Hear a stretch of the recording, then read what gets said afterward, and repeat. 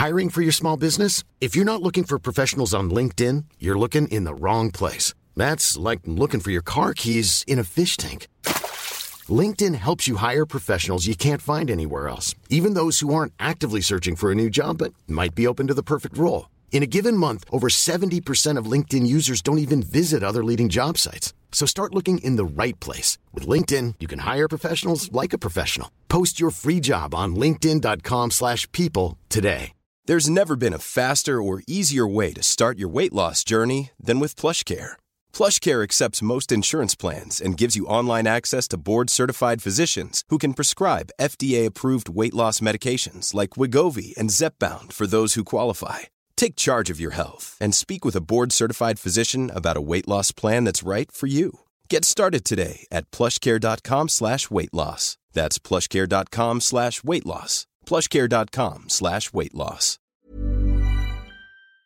Now, sometimes if a child is going through a challenging time, they can find it difficult to verbalise how or why they're feeling the way they do. And often they can withdraw further if verbal communication is forced on them too much. This is where play therapy can help. It's a way of helping children cope with their distress and make sense of their lives using play and creative arts. Now, my next guest set up Tower Creative Arts and Play in Eastmeath just last year. She's over 20 years experience in creative arts design, group facilitation, early childhood development and special needs education, and she decided to pursue play therapy as a way of connecting with children and helping them overcome challenges in their lives. And she's now a registered play therapist with Play Therapy Ireland. I'm delighted to be joined by Kathy Hennessy. How are you doing, Kathy? How are you doing tonight? Great to have you. Now, your background was very much in art and graphic design. You worked at this for many, many years before moving into early childhood education and Montessori. Have you always wanted to work with kids? I always had an interest in group facilitation with art, and I really enjoyed running art groups. So I suppose from my early career, I could see the benefit of using creative arts with young children. And, you then were introduced to the concept of play therapy. When did you decide to study this and how did you learn about play therapy? Initially, when I had my own children, I decided that I wanted to have a career change because I was working very long hours in the graphic design. So I went back to study early education and special needs education. And my initial idea on it was to set up a sort of Steiner school, which is outdoor play and engaging with the senses. And shortly after that, the ETCHA scheme came in. HICWA took over and changed that quite considerably. So during that time, I was invited to go to Pune out in India and draw some murals. Yeah, it was a fantastic experience. And we went around and we visited some orphanages and outreach centres out there. And I had the pleasure of meeting this lovely doctor, Dr. Mira Oki. And she is a doctor of play therapy. And we had the opportunity to spend quite a bit of time together during that week. And needless to say, it was life-changing because it was like all the dots were connecting, that everything I'd studied so far and come to date, this was the next natural step, was play therapy. So that was in November, and then in December, I started training with the Academy of Play and Child Psychotherapy. And that I got the qualification to work therapeutically with children from NUI Galway. Okay. And then after that, I went up to the north and I trained with Leeds Beckett and became a fully qualified play therapist. Okay, so you've gone from India to the UK, you've covered it all. And, what exactly then is play therapy? Because I was very much introduced to this concept of play therapy from stumbling across your Twitter account last week. So tell me what exactly is this? How does it work? So it's a controlled environment. It's not like we just meet up with a child and play. There's a prepared space, and this is an individual play therapy, not to be confused with other services that might involve groups. So in individual therapy, a child will be brought to a prepared room, and they have the choice then to choose from various different materials that they'd use to express themselves. So they can choose sound therapy, art therapy, clay therapy, working through puppets, and a variety of other toolkits that you'd associate with toys and play. And it's very much a child-led therapy, very gentle, and we always go with the child's pace. And the child has the opportunity to communicate their worries or their concerns in a way that they wouldn't be able to through traditional talking therapy. Or indeed, they mightn't even know what the issue is. Yes, is right, and they're not they don't have the language to verbalise it. So, in what scenarios then might a child be referred to you for play therapy? I know you work an awful lot as well with kids with special needs too, don't you?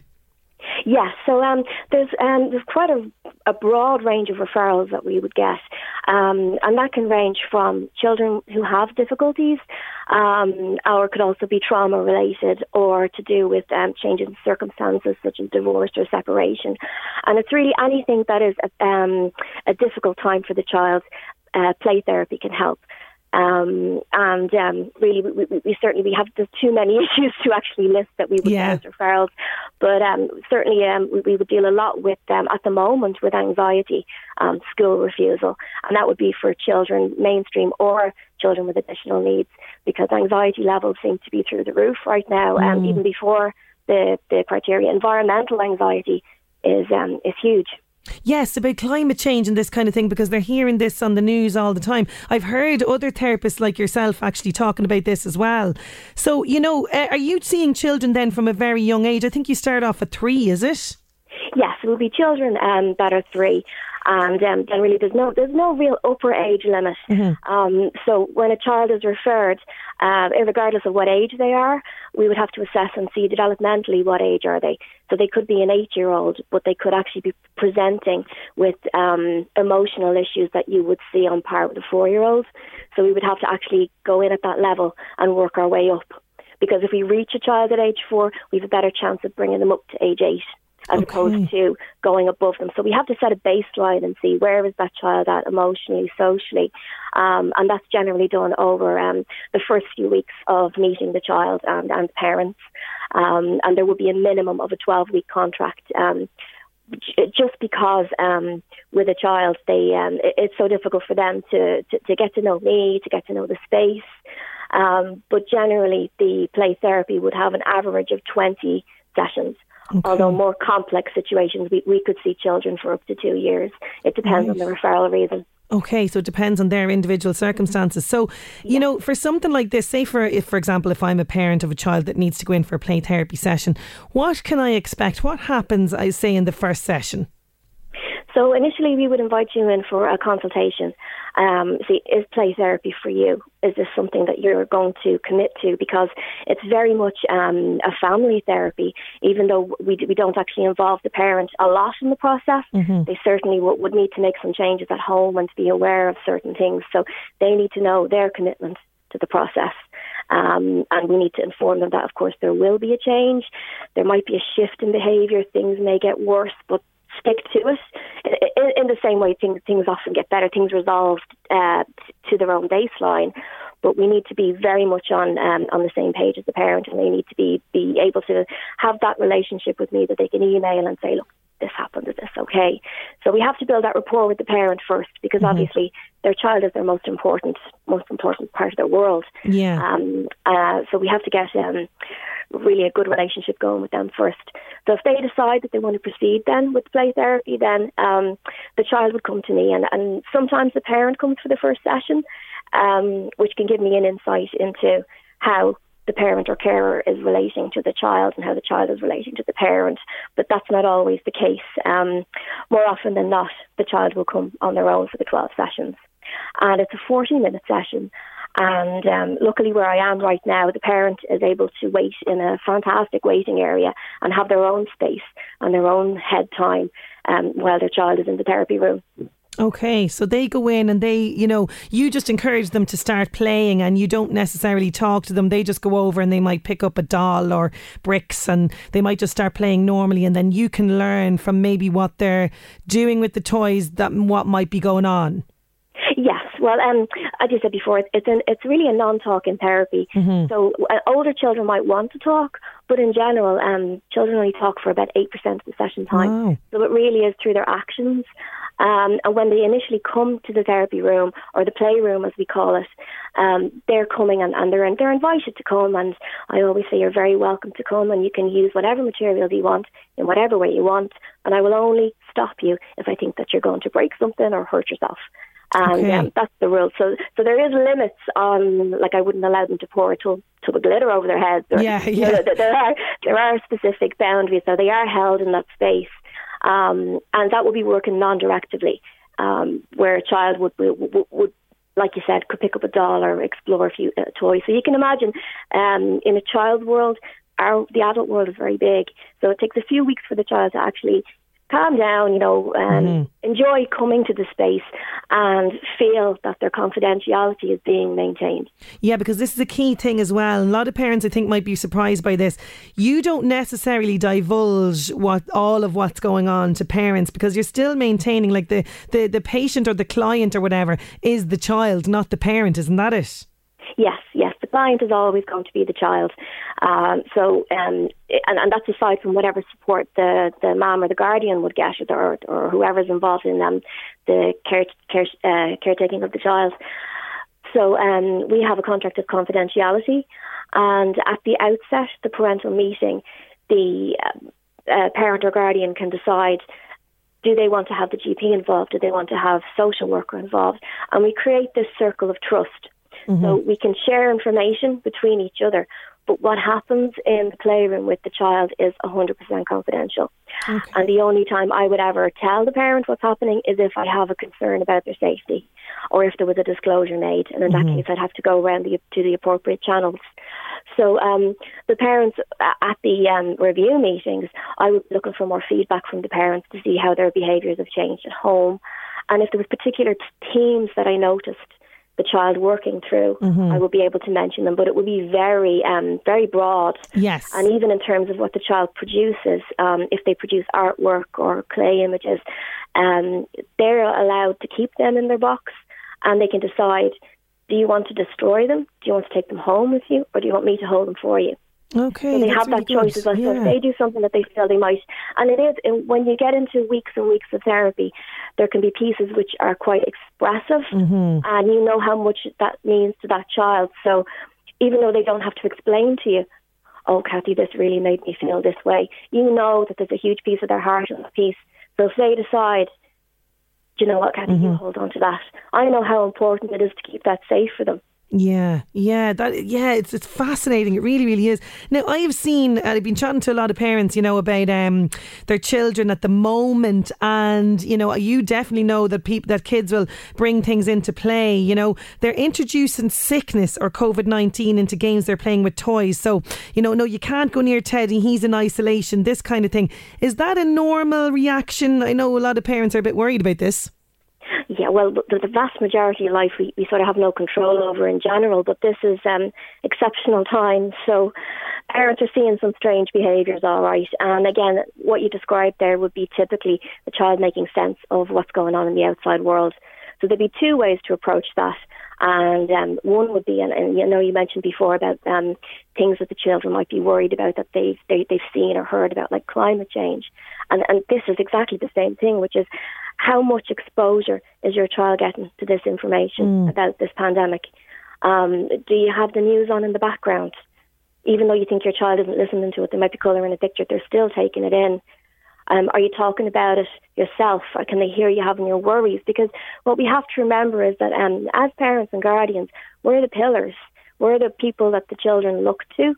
So if they're seeing wobbles in us, then of course they're going to take it on board as well.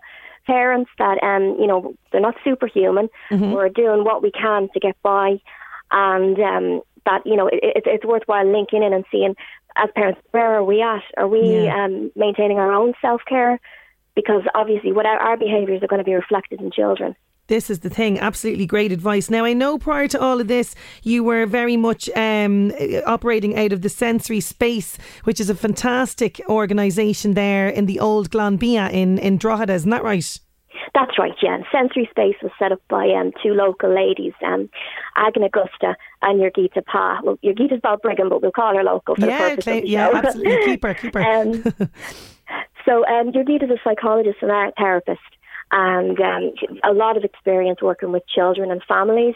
And Agna has a wealth of experience both in business, and she's also the mother of a child with additional needs. So the two of them came together. It's actually a fantastic story. It's all online on our website. And they saw the need for having intervention services in the area that link to each other, and that can actually provide a space where parents feel welcomed and validated and heard. Adna would have had her own experience, which I'm sure she'd love to talk to you about the diagnostic process and what she went through. So she's very aware of how certain places can be unwelcoming or unfriendly. Yes. Also to have services linked. So there's also a speech and language therapist here as well. So, which is fantastic because we can make a plan then between play and speech and language, possibly sensory integration as well, and really have a proper plan in place for each child. So really, the sensory space is it's a fabulous space. There's an amazing sensory room that they've invested quite a bit into it. And from a play therapist point of view, I'm just delighted to be part of their team because when I have a child in my playroom, I know that their parent is sitting in the waiting room, they're having a coffee, they're minded. Yeah. You know, they're not sitting out in their car and they're not stressed or worried or watching their watch. And from the child's perspective, they know, oh, Mom's just outside. Yeah, and I've seen the images online. It is absolutely a gorgeous, gorgeous space. Well, listen, Kathy, thank you so much for joining us and giving us an insight into play therapy. The best of luck, and I hope you're back soon in the sensory space before long. Thank you very much. Mom deserves the best, and there's no better place to shop for Mother's Day than Whole Foods Market. They're your destination for unbeatable savings, from premium gifts to show-stopping flowers and irresistible desserts. Start by saving 33% with Prime on all body care and candles. Then get a 15-stem bunch of tulips for just $9.99 each with Prime. Round out Mom's menu with festive rosé, irresistible berry chantilly cake, and more special treats. Come celebrate Mother's Day at Whole Foods Market. Planning for your next trip? Elevate your travel style with Quince. Quince has all the jet-setting essentials you'll want for your next getaway, like European linen, premium luggage options, buttery soft Italian leather bags, and so much more. And it's all priced at 50 to 80% less than similar brands. Plus, Quince only works with factories that use safe and ethical manufacturing practices. Pack your bags with high-quality essentials you'll be wearing for vacations to come with Quince. Go to quince.com/trip for free shipping and 365-day returns.